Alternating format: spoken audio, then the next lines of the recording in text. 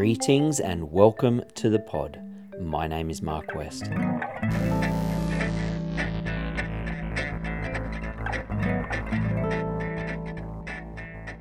Michelle O'Shea is a senior lecturer at Western Sydney Uni, whose research interests dive into the areas of sport, culture and society, particularly with regard to swimming. She has looked into issues such as why swimming lessons for kids are important, as well as the role of the swimming pool in society. Her research particularly examines issues relevant to gender and diversity, and how the pool and the beach, despite the great Australian egalitarian myth, can be quite exclusionary places. I didn't start this conversation with my usual question, because we just started talking. This was fabulous.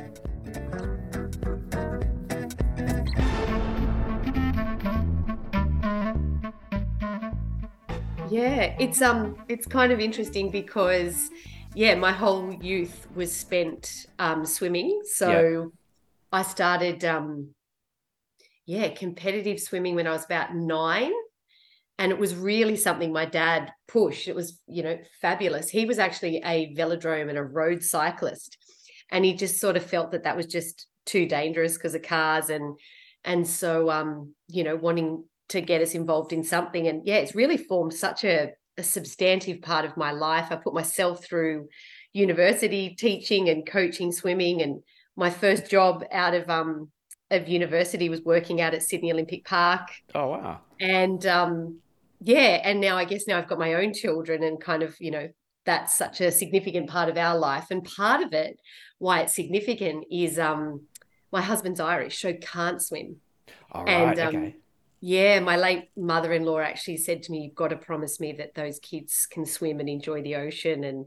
And look, they're both little water babies. They love it. I mean, Michael's 7 now and he trains twice a week, and Grace, she's 5, and both of them have been in the pool since they were tiny, just sort of water familiarization. So and then it kind of I was never going to be an Olympian or sort of make a mark in respect.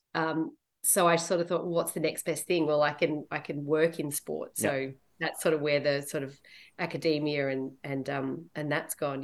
So and now I'm a volunteer surf lifesaver, and it's just and I live near the ocean. I can look at it right now. So it's almost like it's an affinity, which was pure luck. Might I tell you, absolute luck. We moved up to Nelson Bay, followed my parents up here. They retired, and just very lucky to be here. Magic. We say that to the kids all the time. You don't realize how lucky you are. Yeah, Nelson Bay is beautiful. It's magic. It really, really is. So my club is Fingal Bay. Yep. And it's only something I've come to the last few years because we sort of enrolled Michael in Nippers, and they didn't have enough parents to do sort of what they call water safety. So you could do kind of like a water safety certificate, or you could do your bronze medallion. I thought, I'll just do the bronze medallion. So and it's a really fabulous bunch of people, really eclectic, different ages, different life stages. And so in summertime, that's kind of our go-to kind of place. Magic. Still, interestingly, there's far fewer women still involved in it. So I'm always trying to co-opt other mums to come along and and put their hand up. I mean, look, there are the pragmatics of time and the like, but we've got a really nice patrol of people. So that's cool. But I mean, I guess the other thing is I did my first rescue this season, so that was that was pretty full on, a board rescue, because a gentleman had got sort of stuck in a rip, but a local, very familiar with the ocean, but yourself, it just changes so quickly. And so, and then again on that same day, we had another board rescue again.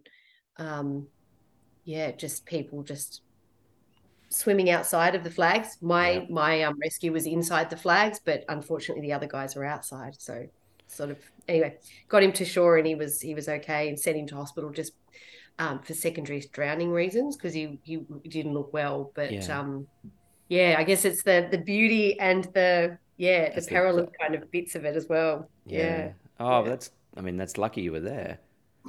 Yeah, I mean, oh my gosh, when you train for it and I mean, even as a competent swimmer, as you know your limitations and you want to know sort of the location where you're swimming, but my heart was just pumping a mile because I actually thought he wasn't going to drown, but he thought he might have been having some kind of sort of other issue like a heart attack. And yeah, got him on the board and got him back to the sand, and he was able to stand up and he was fine, but yeah, he just said, oh, I could feel it pulling me out. Yeah. So he was very pleased to see me. Yeah. Oh, wow. Oh, that's good. That's really good. Yeah. Yeah, yeah. Well, I reckon you've probably kind of answered that first question that I would always Oh, ask, but yeah, yeah. what your relationship with the ocean is. So you've always been a swimmer.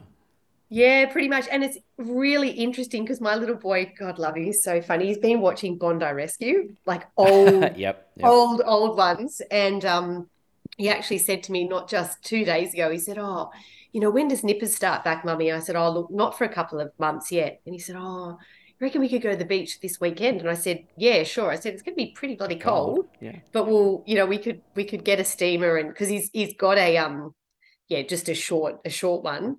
But yeah, it was just interesting that, he said, oh, let's go. So I thought, oh, well, we'll see how it pans out. I said, I might not be in, Yeah. but you and your sister can get in it. But yeah, so it's no, it's funny. When I saw your note, it kind of got me reflecting, Yeah.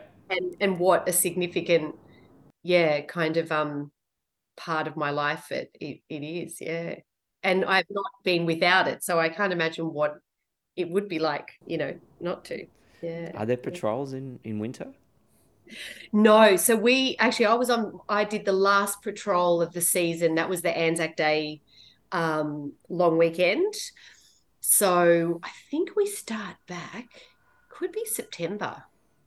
Yeah, so the beach is unpatrolled. We're also in a situation where there's paid, and or some of the other beaches up here, Barubi, for example, where there's paid lifeguards, and then there's The the volunteers. Yep. volunteers as well. But I think we start back September. Yeah, yeah. Okay. So yeah, during the winter, no. And it was very interesting because come that last patrol, the water was still magic. It was really still warm.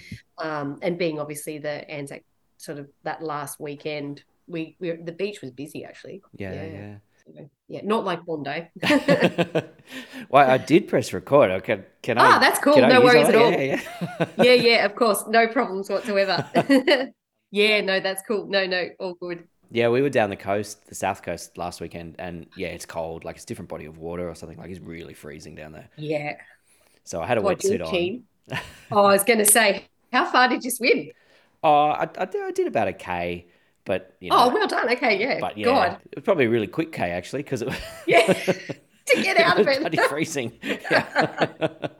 It it. always is during winter. I mean, up here in Sydney, it's not so bad. You can kind of, I mean, I Yeah. don't love it. It's a bit cold, Yes. but yeah, Yeah. down there it was freezing. Yeah. It's like you get in and then it's like, oh, okay, I've acclimatized and, off I go. Yeah, yeah, And then it's a wind chill when you get out as well. yeah, and that's the problem. Yeah, Yeah. Yeah. Oh, that's great. Oh, yeah, fair play. I'll let you know if we end up going this weekend. hey, yeah. And Good if I luck. get more than my toes in. Yes. um, well, I should ask you about just the swimming lessons article that you wrote to sort of to start with. You've obviously taken that on board for yourself and taken your kids to have swimming lessons. That's an Yeah. important thing, I guess, if you're living by the coast. Look, it's so interesting because to me it's one of those literacies. I sort of say to the kids, you English, maths, and you've got to learn how to swim, and notwithstanding it kind of being um an enjoyment thing, it's living where we live. I think that appreciation, and I think the other thing that we've really sought to teach both Michael and Grace, and I think this is true because my husband, is not a competent swimmer, is to be respectful of it. And so, all the time, wherever we go or be it a lake, be it a river, the ocean, be it a pool, always, I'm talking about the safety aspects of it. And it's quite funny because Michael sort of says to me, I know, mummy, I know. And I said, but it's really easy, I think, for them to become overconfident. And so I'm saying to Michael, you are a really good swimmer and you can very easily swim 50 meters and more, but, things change because of the conditions. But look, for us, swimming lessons, the kids started with those kind of water familiarization classes. And a lot of people sort of, I think, assume that it doesn't have a value. But,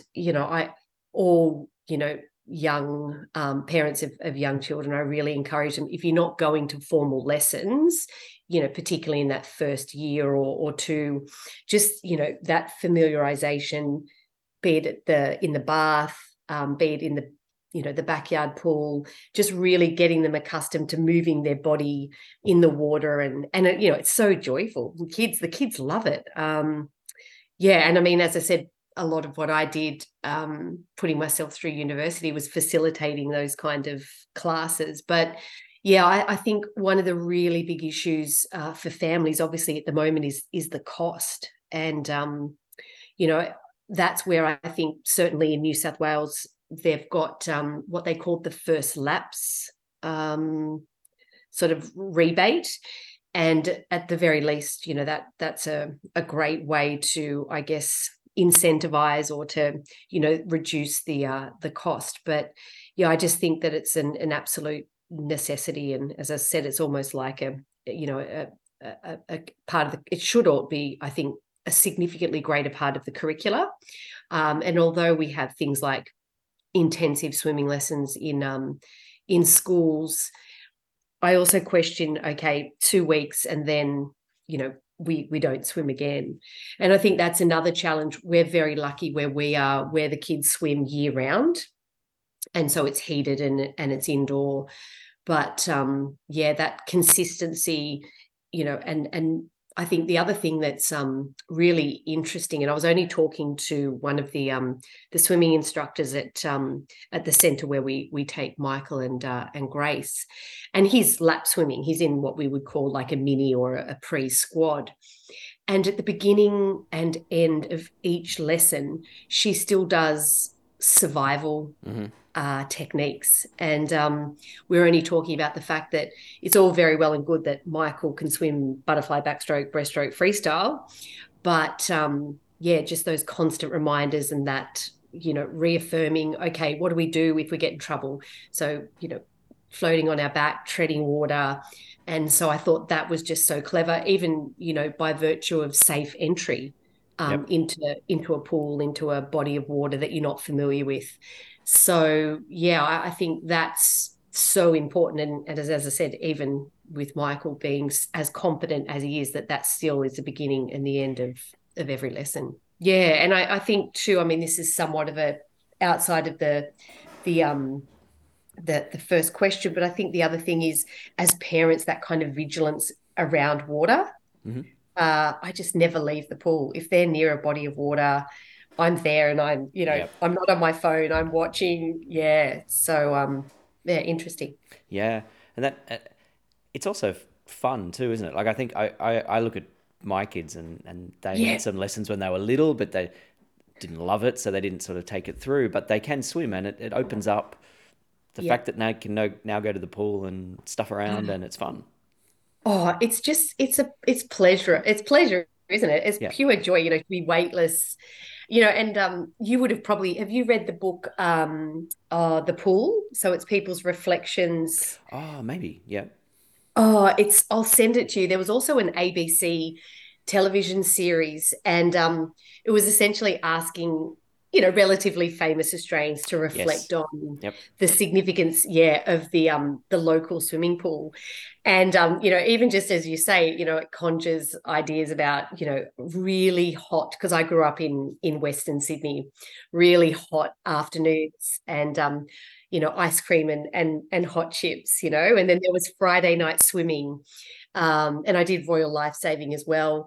but you're right. It's just there's so much pleasure and fun to be had, and bombing, into the deep end of the pool. And I think you're right. They don't have to be champion swimmers, and they don't have to be swimming kilometers. But yeah, it is joyful just to be able to jump in a pool and splash around. And it's so quintessential kind of Australian. But on that idea of the public swimming pool, it's interesting because so many Australians too have their own backyard pools. But I still think it still has that significant kind of, and like being that we live so close to the ocean, we don't have a swimming pool, notwithstanding the substantive cost. I don't know about you, but have you got a pool yourself? No, we don't have a pool, no. But Gosh, we just had friends put one in. I think it was like $120,000. geez. Just thinking, that's ridiculous. Yeah. Yeah, just crazy. And I thought, particularly when, and I think that's the other thing about the local pool. It makes the joy of swimming accessible to anyone. And so yeah, I just think that they have, and notwithstanding the fact that there's such a substantive cost to maintain them, but I think the cost benefit on that is unparalleled. I mean, just in our local area, in spite of the ocean being so close, in the middle of summer, it's vibrant, Yeah. and it's a real sort of community space where people go. Yeah, yeah. That's what we've got. So we're in Canterbury. So we've got Canterbury Oh Pool yes, just down the road. And yeah, yeah, I mean, it's kind of old fashioned. It's outdoors. And I think yeah, they're redoing it to make it all swish and indoors and whatnot. But it has a certain charm at the moment. Hot chips, ice cream, yeah. outdoors, that sort of thing. Yeah. Oh, look, exactly the same as where we are. As you said, there's definitely nothing fancy about it. And yeah, hot chips and slushies. They've got slushies now, Lord, of Yeah, I all love a different slushie. varieties. Well, you wrote something really interesting about access to pools and for mothers and that type of thing because it is expensive, but it's also kind of hard if you've got a couple of kids and you're one adult. It can be a hard thing to do. Yeah. And so, as I said, that I wrote that piece because essentially a woman had, I guess, been excluded from a pool by virtue of the fact that there needed to be one adult for every child under six. And as I said in that piece, I obviously intimately understand why that rule exists. But as you said, by virtue of her being a single parent and not having another adult to help supervise, she turned around and went back home. So yeah, I sort of then proposed, because one of the things that I was involved with when I was sort of coming back from having my second baby was a group called Surfing Mums. And it's just a group of women, very much grassroots, and you go down to the beach and you take turns. So, I would sit for 45 minutes with the kids and play while one of the other mums was surfing, and then we tag. And then, so my suggestion was, wouldn't be marvelous to do something similar at our local pools, which would really enable not just women, but we know increasingly fathers are taking on that primary caregiver role so that they could enjoy the pool, be it for their own pleasure or also be it, to engage, with water play and enjoyment with their kids. So yeah, it's really one of those complexities. And it is the case that it is often, I watch, and that, albeit that there's lifeguards there, parents are very distracted by their iPhone or their book. And so while it is the case that this particular woman was going into the swimming pool with both her children, the impost being that by virtue of their age. But I guess there's always nuance in that, because if I look at Grace, who's 5, she can easily swim 50 meters, and she's very capable. And she gets quite upset actually when we go to the local swimming pool. For the littlies, they have to wear a fluorescent band so that they are highly visible.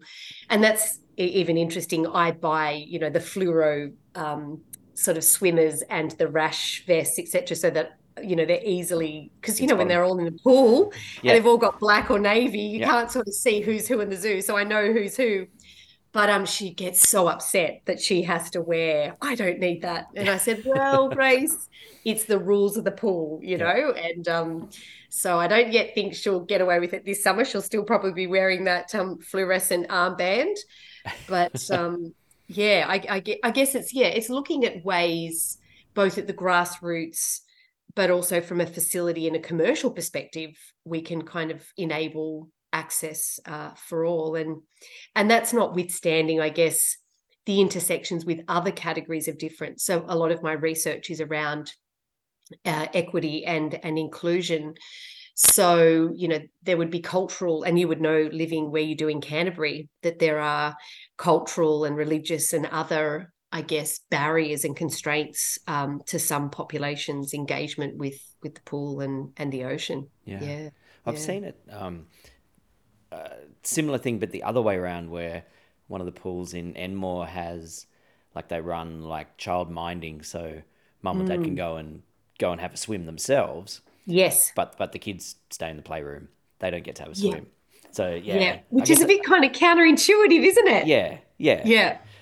Whereas with this particular system, it's you and I going to the pool with our kids, and we tag each other. Okay, you take one in, and then and it's again, it's that everyone can be in the pool and everyone can be enjoying it, as well as, particularly when kids are that young, getting that familiarization and that confidence and that sense of space. And I loved your article on the ocean as well, about sort of we picture the ocean as like this egalitarian sort of place, but that's not really the history of it in Australia, especially with some of the baths, even in recent times. Oh, look, it's the I love the nuance and the complexity in all of it. And as you said, there is this kind of assumption that, I guess the ocean is a public good, and it's a space that should be for all. But as we articulate in that particular article, it's anything but that. And I think, in a way, that egalitarian idea almost conceals the ongoing kind of inequities. And a colleague of mine, I'm actually working with her on writing up a paper, actually spent a lot of time with the Burkini babes, or the swim sisters. And so one of the groups that we reference is obviously Muslim women, and the fact that by virtue of their religious and cultural beliefs, it really can be a very inaccessible, very foreign, even a place of fear. But the Burkini is such a wonderful example of that enabling force. And some of these women are incredible swimmers, which is brilliant. And I was actually speaking to another colleague, and they're actually looking at developing a similar program for cycling. And I think that's probably something my research has really come to articulate, is that, because a lot of work I also do is working with Indigenous, so Aboriginal and Torres Strait Islander women, and that oftentimes there's safety in those kind of they're culturally safe spaces. And that is not to suggest that those women don't want to, swim or be at leisure or recreation with other women, but that, there is this kind of sense of safety. And the idea of what's really interesting too about Muslim and Aboriginal and Torres Strait Islander women's swimming is the idea of near mentors. So when we kind of think of mentors, we think of elite athletes, but the research also articulates is that, and going back to the swim sisters, the sisters and the aunties, and seeing them swim and seeing the normalization of that activity, then the 6, 7, 8-year-old female that's watching that sees that it's possible. Yeah, so really interesting, and again, issues as they pertain to disability, and we've seen, as you would know, Mark, so many developments and improvements around infrastructure to really enable access. And where I patrol at Fingal Bay, we've got those mats, and Yep. again, it just with creativity, and not a great deal of challenge, spaces can just be so, yeah, can be made so inclusive. Yeah, Are there yeah. many sort of women only baths around the place? I mean, ocean pools have they do exist, I think. Yeah, so there's the one McCliver's Baths, Yep. and even that has, you know, been met with controversy. So I don't know if you know a great deal of the history of it, but they actually have an exemption under the Discrimination Act. So that will, and be retained as a women's only bath. But there were some aspersions around transgender women's ability to attend the baths, and the like, which seem to have resolved themselves. But it's really interesting. The gentleman that brought the legal action or sought to have that bath, I guess for both men and women, it makes you.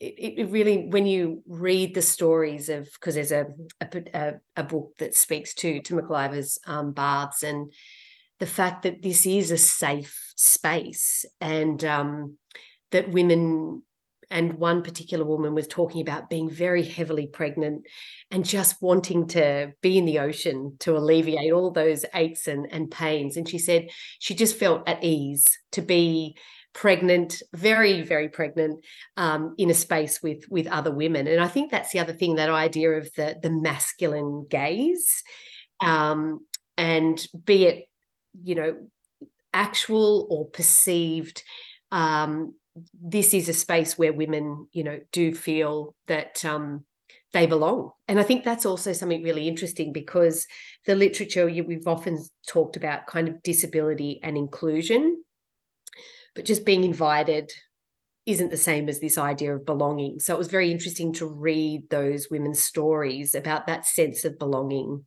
and that there was this space where, yeah, they were outside of the gaze, and that they could just kind of be in the ocean.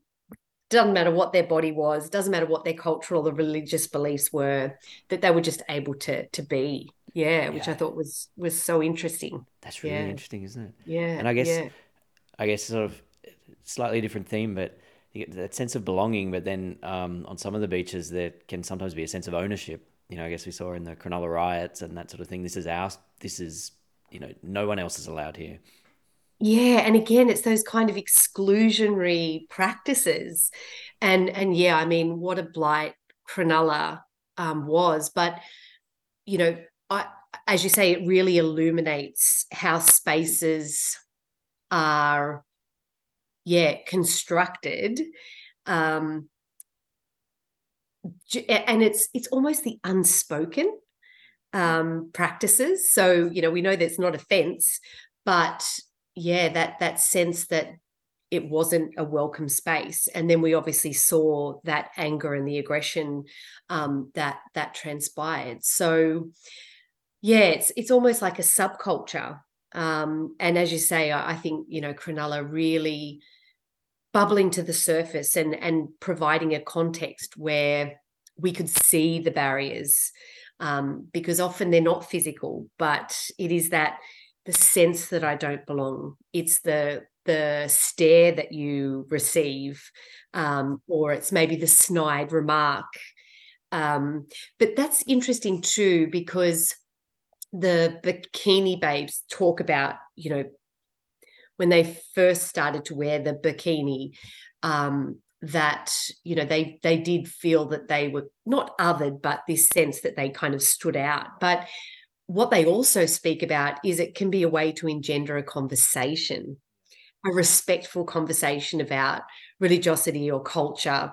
And I thought that was really interesting. But I think the other side to that is that the labor always falls on those others Yeah. to educate, you know, Yeah, they'd rather not be having that conversation, right? Like yeah, just want to be. exactly. And I mean, you know, look at what's happened in France. I mean, they've essentially banned those women from wearing the bikini, which is, you know, quite ludicrous to me. You know, certainly as a middle-aged woman having had two kids, you know, I'm not wearing a string bikini. So, you know, I'll very often wear board shorts, and by virtue of living in Australia too, and the sun, I'll always have a long sleeve rash vest on and a hat. So is it any different? Yeah, yeah. Yeah. And again, it's that idea of what isn't and isn't permissible, and who kind of decides. Yep. And as you said, particularly against the backdrop of this egalitarian, it's for kind of everyone. Yeah, Do you think yeah. that that's what makes the beach such a lightning rod? Like you're standing there wearing next to nothing. You can be seen if you're wearing a bikini or a string bikini, or if you've Yeah, got darker skin, or if you're a guy or a girl or whatever. yeah. Oh, 100%. Yeah, yeah, it's that idea of being seen. And it is the case, as you said, that there are those that want to be seen. But then there are others that would rather not, you know, be seen. But I think it's interesting when we talk about you know, brown and white bodies. And, you know, when we think about swimming and when we think about oceans, you know, that space has been physically and culturally dominated by white Anglo, you know, Westerners. And it's really interesting when I'm on patrol, particularly in the region where I live, we get lots and lots and lots of people from Sydney coming up for a holiday. And you know, it's wonderful to kind of see them at the beach. And they're often the first people that will come across and actually talk to you about what's the ocean like today, or, you know, what's the water temperature like, what's the tide like. It almost seems to be that they're more cautious, and I think sometimes that's a good thing as well, because they know their kind of limitations.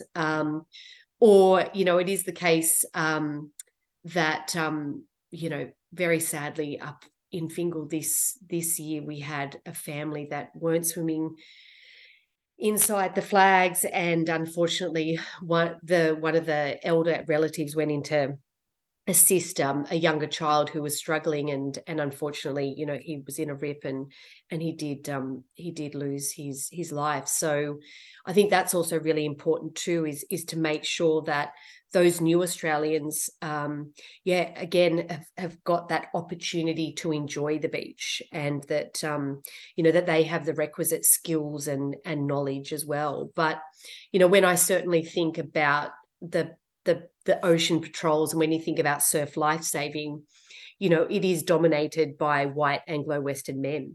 You know, even just very recently, there was constitutional change. There was some wording changes in our constitution where it had always talked about chairman, Yeah, right. and it's Okay. sort of like, well, hang on a minute, you know, Yep. that's definitely legacies of the past. And or it talked about men as distinct from, you know, men and women, or, you know, why do we need the gender preface anyway? Yep. It's just life savers, surf life Yep. savers. So yeah, really interesting. So I think too, you know, encouraging and providing space, you know, and again, that's if it is something that those communities want to be a part of, you know, really inviting their contribution. Yeah, That's yeah. interesting. Do you see improvements here? Things are getting better? You know, I get asked this question just in respect to my research about women's involvement in sport. And, you know, increasingly I'm kind of thinking just change isn't linear. And I see some changes, and then, you know, and this is quite outside of, you know, what we're talking about in terms of swimming, but I am involved in lots of other sporting clubs. And I'll never forget this day, you know, I've done an undergraduate degree in sport management. I've got an honours degree in sport management. I've got a PhD in sport management. And, you know, I've been around sport for so long. And one of the fathers said to me, oh, look, just leave it to us. You just look after the kids. And I just sort of thought, oh God, Oh, God. Um, but it's interesting though, because you kind of internalize some of those gendered discourses and norms because and as I said, I'm on such a great patrol of people, and the lads are always encouraging. Come on, Michelle, you put the equipment in and out, and you use the trailer, and this because it's not naturally something I'm around all the time, and so obviously we've got people with a whole matter of professional skills and expertise. So yeah, I drove the tractor up and down the beach, and I was kind Yeah. of quite chuffed at myself. I'm in the yuppie going up and down the beach, and that's because there is this just have a go. So yeah, I do think it depends, culturally, where you are, and I think change isn't linear. I think it's better than what it was, but where we started from is a bit of a challenge. Yeah, but again, I think it's ensuring that the labor of the change isn't always on those others, that it is that it's almost that idea of allyship in a way. But hopefully it's becoming more egalitarian. But as I said, just and people might think that language is just a matter of semantics, but it matters, doesn't it? We know language constructs meaning. So those changes, they really do, they do matter. Yeah. I do Yeah. notice it, like just the normal weekend warrior ocean swims on the weekend, that there'll often be swims where there are more women than men. Yes. So it's Yeah. pretty popular at that sort of level. It's not always the case, but and I haven't looked at it by age. So I'm sure that Yeah. varies, but yeah, it seems pretty egalitarian in that sense. Yeah.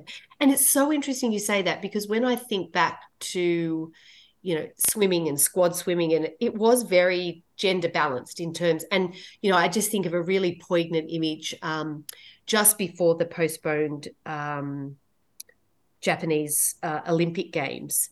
And there was the Australian swim team, and it was pretty much 50-50. Yep. And we know, how successful both our men's and women's teams are. And more recently, in particular, our women have just, excelled. Um, and then you looked at the coaches and the support staff, and that was all blokes. Yeah. And Yeah. I think that's where we're seeing, as you said, at that participatory level, it really is kind of 50-50 all but.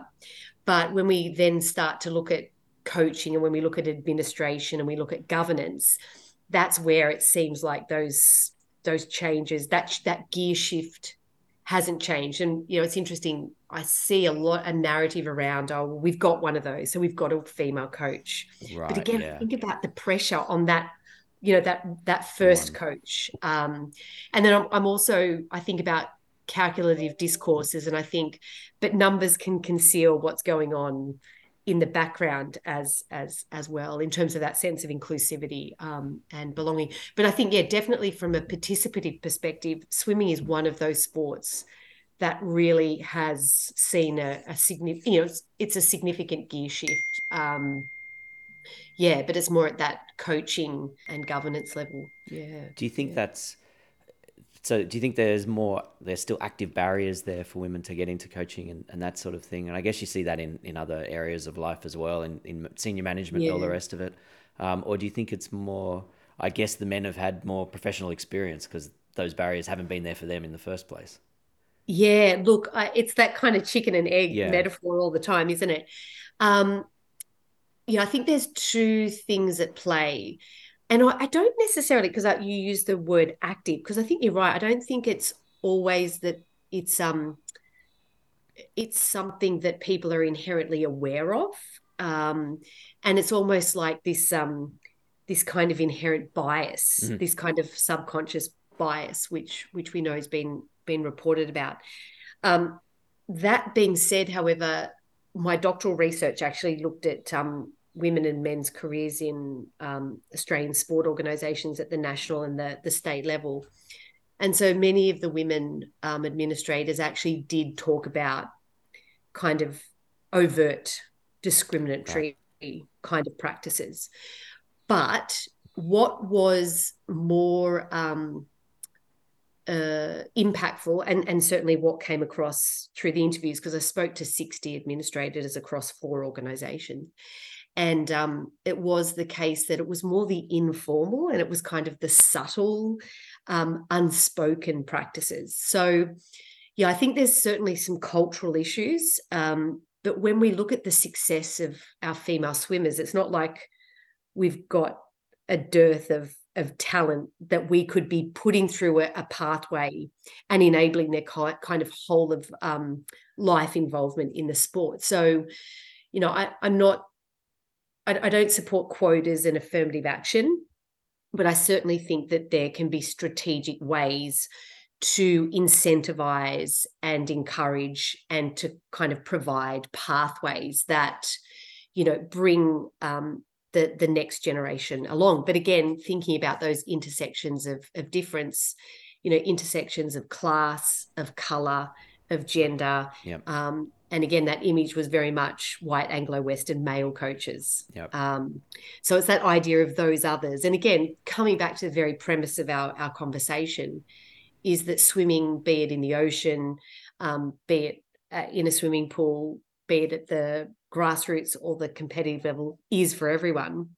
But when we start to pull it apart, yeah, there are these kind of barriers and constraints. So, yeah, looking at how we can structurally make changes, and then how we can kind of shift the gear in terms of, you know, what's seen to be normal. Because I know there was one particular respondent that I spoke to, and they were talking about the Australian swim team, and they were going into camp, and there was indeed a female coach.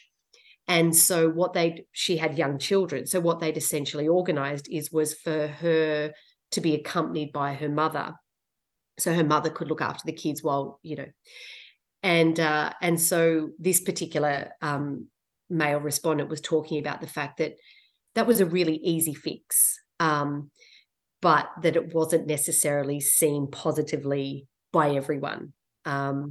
Yeah, but I mean, when you think about it, if someone's got skills and expertise, and particularly in high performance environments, we want to look at how we can enable it. We want the best of the best. So this particular woman was. So what do? Well, we enable her to travel with, and you know, in this case, her mother, and so the kids can be doing what they're doing, and you know, that she can be focused on her coaching. Yeah, but it might very well be the reverse as well. Maybe it's a male coach that doesn't want to spend months away from his kids, and why not then enable that travel? So yeah, it's you know, we think about in workplaces as the unencumbered masculine norm. So yeah, I think there's nuances and complexities around that as well. Yeah, I think that's what's lost sometimes in these debates, and you know, online debates are never good. But that a lot of these things like are helpful for men as well. I'd love to, you know, it would enable my life a lot if I could take my kids somewhere, you know, to do those sorts of things. And that's where, you know, I think that's because we know we can sell the business case, but as you said, it's what are the benefits there for all employees, and we're talking about coaches at the moment, but we all benefit from, as you said, that kind of undertaking. But yeah, it's interesting. I think COVID has shifted the dial on it, and it hasn't. But one thing that I did notice was during COVID, and obviously you've lived through this in your household, is I remember it was just quite stark, was you know, I did have lots of eye rolling when we had you know, I'd be on a Zoom call, and then Grace would be, you know, doing something, or Michael would want, you know, a sandwich, and I was like, come on guys, I'm on a meeting, it's important. But I just remember sitting there watching, and Ollie, my husband, had a Zoom board meeting, and he was downstairs. We call it the bunker. And the kids and I were upstairs, and Grace was really naughty and then ran downstairs and opened the door, and, you know, and when she did that, and everyone was like, oh, that's so gorgeous. And I thought, would everyone have said that was so gorgeous? You're not Grace that. jumped on my lap, you know, it was because there was the father. And look, it was great that there was visibility around his parenting role, etc. But I thought, I wonder how that'd be perceived if it was one of the female board members and their child, you know, jumped in, and yeah. But Yeah, I mean, look, we all kind of try to. I mean, I have, tried to conceal my mothering and fearful about what that impost is on my career. But I think now I've just kind of done away with it. And I'm like, hey, I'm not helping anyone if I'm trying to be Yeah. super person. Yeah, but I think it's really interesting. And I think that you're right, Mark. It's bringing the nuance to the fore, problematizing, and often just kind of sitting with ideas. People are so quick to, no naysay, and yeah, it's interesting.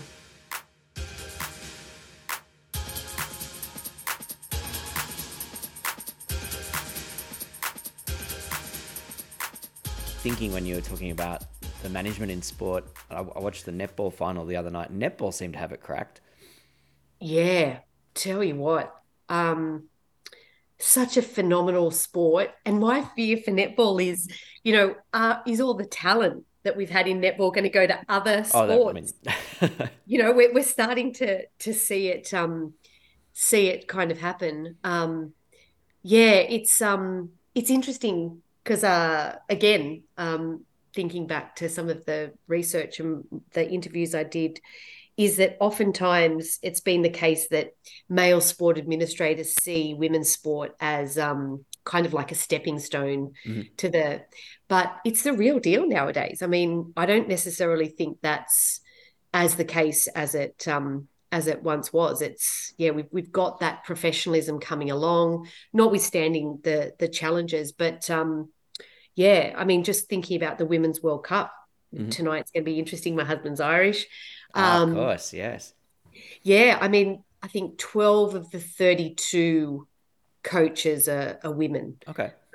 So it's changing slowly, but when you look at netball, yeah, I think they've really, and then it could be argued that exclusionary in terms of men as well. I don't know, but and one of their growth strategies is actually around men's involvement Yep. in the sport, and we know some of the fantastic coaches and umpires of netball are men as well. But yeah, it's going to be really interesting to watch that professional women's sport space, particularly by virtue of just the on field talent. We've got all these sports that are vying, but I mean the pathways for young girls and women nowadays, yeah, just incredible. I think Yeah. is it the rugby sevens men's and women coaches just swapped recently. Mm, So there's no, yeah. and the women are I would say uh, are the shining example, the gold medalists. So Yeah. that maybe that's the plumber job. I don't know who gets paid more, but Yeah. yeah, Well, that's the other issue, isn't yeah, it? It's like scratch the surface just a little bit more. But I mean, look, that we saw the Matildas coming out and talking about pay equity as well. So I guess it's just kind of pushing that barrow and just chipping away. Yeah. yeah. I don't think the swimmers get paid all that well. I imagine there's a gender disparity, but I don't know. And the thing about, it's and the other sport I've been watching is obviously the Tour de France. I Mm. mean, that is just grueling. And I think when I think about swimming and I think about cycling, they're just unbelievable athletes. Their training regimes are absolutely incredible. And, I think there has been some moves to kind of look to professionalize aspects of swimming. Yeah, we obviously had the Americans and the Aussies and the kind of the swim Or the off jewel in and the pool, or yeah, yeah. And I think it would be really marvelous to kind of actually see more of that. And yeah, I also think about, just the contribution of be it male or females to swimming. I mean, we kind of hang our hats on the success of the Australian swim team always. But yeah, just incredible to kind of see the depth of talent and just their sheer regimes of training. Unreal. But I guess with all sports, it's also making sure that they're safe contexts, and we know that swimming, gymnastics, football, soccer itself have had issues. So yeah, again, that goes back to that idea of inclusivity, fun, and creating safe spaces for everyone. Yeah, yeah.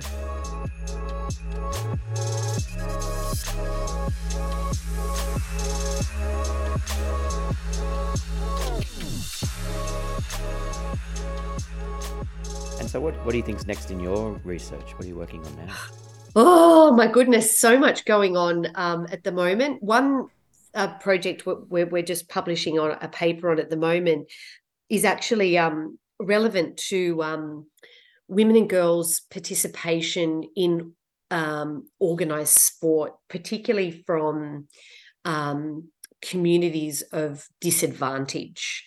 So, and as I said, a lot of my research is also interested not just in issues around gender, but intersections with class, culture, and religion. So, our research has found that there was a council did what was called a women's sport roadshow, and it was really to introduce young girls to all different sports, be it rugby, be it netball, and what we found was that it was the first time that they'd actually been involved in any kind of structured activity of that kind.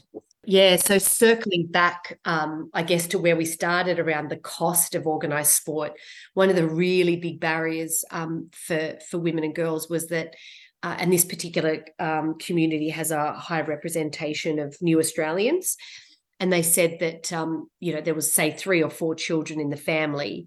The eldest son got to have an activity, then the second son, and then unfortunately by the time they got to the daughter having an opportunity, they just couldn't afford it.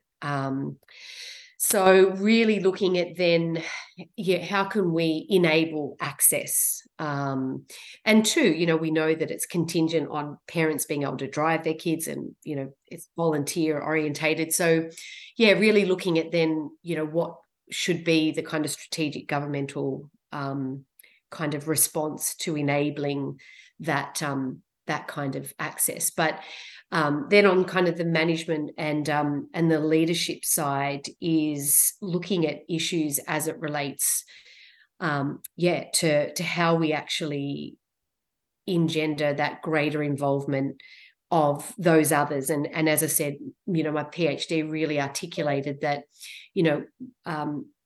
while there were challenges for women, it was also the case that if you weren't a white Anglo-Western, 56-year-old woman, male, 56-year-old male, then, developing your career was quite problematic. And so lots of male respondents actually talked about, if you wanted to be an involved father, or if you were taking on a primary caregiver role, that the implications for their career were dire.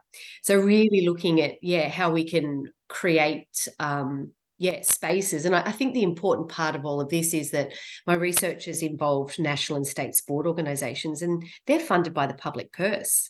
So, they should be equitable, and they should be inclusive. And as I said, moving toward that idea of belonging. But finally hoping to speak with the group of women that have manifested out of the Swim Sisters. They're now looking to develop what's called the Cycling Sisters. So again, looking at women's non-traditional involvement from that particular COLD community in sport and physical activity. And what I think is really interesting, what I'm seeing is that while we've got those kind of traditional governance structures, and we've got grassroots level associations and national and state sport organisations, there's lots happening at the grassroots, and lots of organic self-organising. So that's why I reference Surfing Mums as an example. So it doesn't have an affiliation or an association with Surfing Australia. And so we're starting to see more of that. I think, yeah. What about your next swimming career or ocean career? Oh my goodness! What's next? Oh, I've got to. I tell you what, we all have to do re-accreditation. So I better get practicing. Although I must say that I was number one in my cohort for resus. So I was definitely got that down pat. So it'll be getting back out the board and practicing some rescues. But my husband also did buy me some surfing lessons. Oh, So awesome. I've been trying to stand up on a surfboard. I cannot do it. And so I'm like, I'm going to be able to do that by the end of next summer. So when I check in with you, you're going to have to ask me. So Yes. that's the next thing for me. And then it sounds like maybe this weekend I may be putting my toes in the ocean here. Yeah, it does sound like it. Yeah. Are you going to get your husband's Irish blood out in the ocean? Oh my gosh. Yeah, I tell you what, he walks around with a t-shirt and shorts. So if anyone can So he should be bear able to it, do it. Yeah. it'll just be that he'll be wading, I think, is distinct from swimming. Actually, it's quite funny whenever he does because I've been getting him a kickboard and flippers to kind of Yep. just get him to, and he does like 50 meters of kicking on the board with flippers. And yeah, he said, I need a sandwich. He's starving. But actually, one funny story I will tell you, when he did come out to Australia, we did, because I tried to teach him how to swim, and you know what it's like. Um, trying to teach a partner how to do anything, just forget about Yeah. it. So I said, look, go along to some swimming lessons. And yeah, Ollie's about 5'8", 5'9", so he's not an overly tall guy, and a very good friend of ours. Yeah, he wasn't a particularly competent swimmer, and he said, oh well mate, I wouldn't mind coming along with you either. And so yeah, his mate is 6'7", and there's Ollie, 5'8". So there's the two of them on the edge of the pool, and no Yeah. word of a lie. Then in the next, there was these 3, 4, and 5-year-olds, and it was just the best picture. Yeah. And I think that's the thing about swimming. Adults shouldn't be afraid to learn later in life. Yeah, but again, for Ollie, it's just been, yeah, I think getting over the fear of it Yeah. as well. And so yeah, and that's it. Swimming is just yeah, it's a skill for life.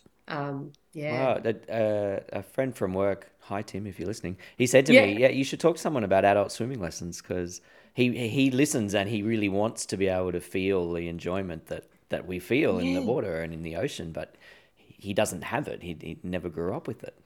Yeah. And so, that would be my encouragement to Tim. You must ring up your local swim school, because very often they will have, adult only lessons, and you can usually do it in a small group.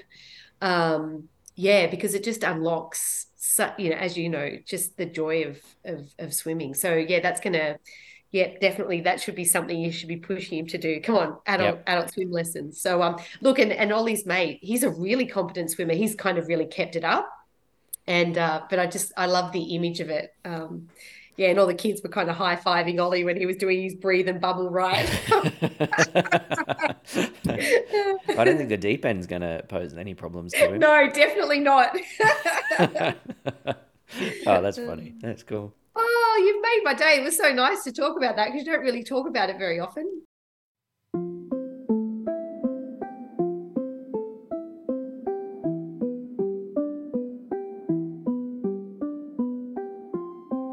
I was just going to say, the other thing I was thinking about when you said about inclusive spaces, when I started my job out at Sydney Olympic Park at the Aquatic Centre, so I was part of the rebranding after the Sydney 2000 Olympics, and the tagline was 26 degrees all year round. So I Yeah. never used to wear a jacket to work.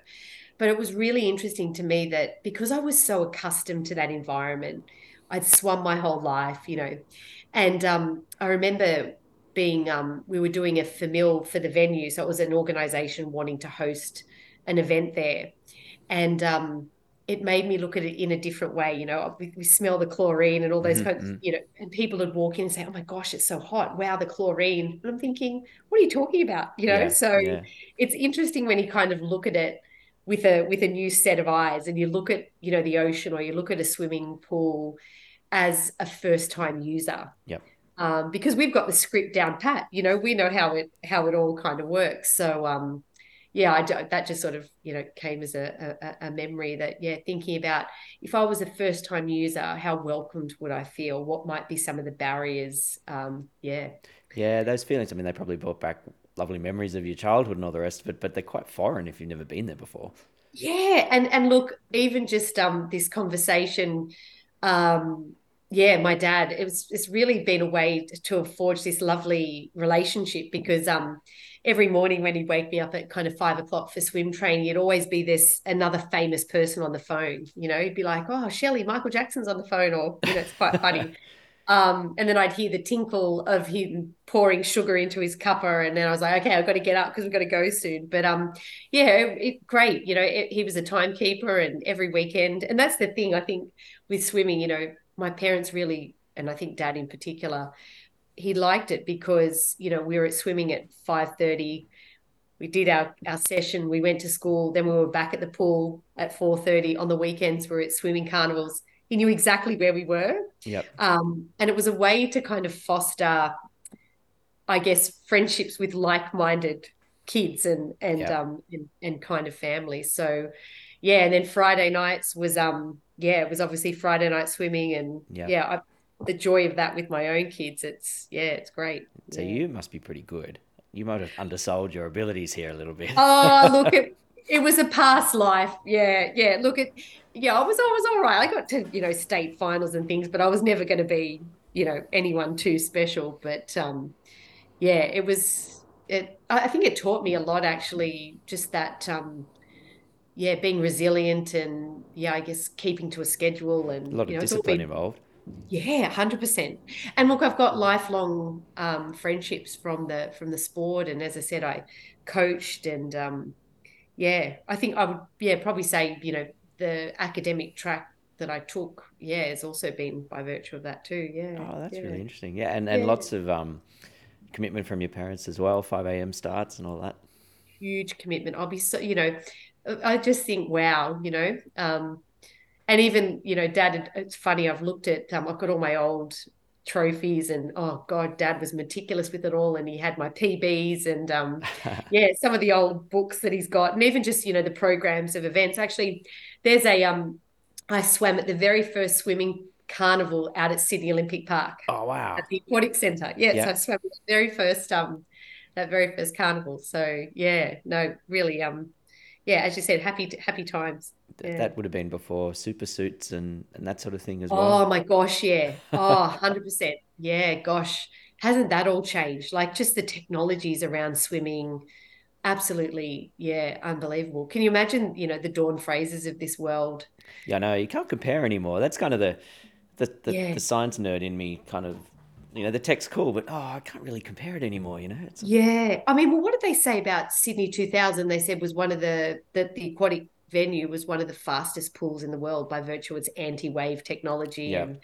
yeah. And yeah, really interesting. But I mean, just that pool in and of itself, that's such a fabulous legacy of that games. Yeah. Well, that's a good thing. Yeah, I mean, that's the topic of this week, isn't it? With Victoria pulling out of the Commonwealth Games and all the legacy and the lack thereof they'll have now. But is it worth the cost? It's an interesting conversation. Yeah, and even just thinking about um the Women's Football World Cup as well. We think about cost benefit, but it's increasingly about opportunity cost. And I think, yeah, even just thinking about Sydney 2000, because obviously we've been talking so much about legacy. We really had that venue legacy, which was absolutely incredible. And Western Sydney didn't have a pool like that, so there was this kind of need. But I think when we look at Sydney 2000, the economic impact was actually a bit benign, and it was the challenge for Sydney 2000, as you would remember, it was SARS and September 11. Yeah. We really hinged the finance of that of inbound tourism post the games, and we really didn't get that. So yeah, I'd love to know the legal ramifications of the Victorian government pulling out of it. And also, there's been speculation from the Commonwealth Games Federation about what the overrun would have been by virtue of cost, because Dan Andrews and the Victorian government had these 5 hubs, which were going to be outside of Melbourne. And they said, well, if you just brought everything back into Melbourne to the existing facilities, we wouldn't have the issue. Because, they were looking at movable infrastructure. And so definitely an interesting story to kind of watch. I'm glad I'm not there. That's all I can say. No, that's well, Melbourne. I mean, you'd imagine Melbourne would have the infrastructure to host it very quickly. I mean, I'm sure there are costs and all sorts of things I don't know about, but Yeah. So it's they've come out, the federation, and said, well, we told you not to do regional hubs. We told you to host it in Melbourne. So that's going to be really kind of interesting. Probably buying the AFL off for 2 weeks of the MCG is probably the cost. Yeah, exactly. And this is the other issue, isn't it? It's that kind of negotiations. Yeah, because I think they were going to have the opening ceremony there, weren't they? I think they. Yeah. Anyway, what do we care to? Yeah, that's right. Hosted in Nelson Bay. Yeah.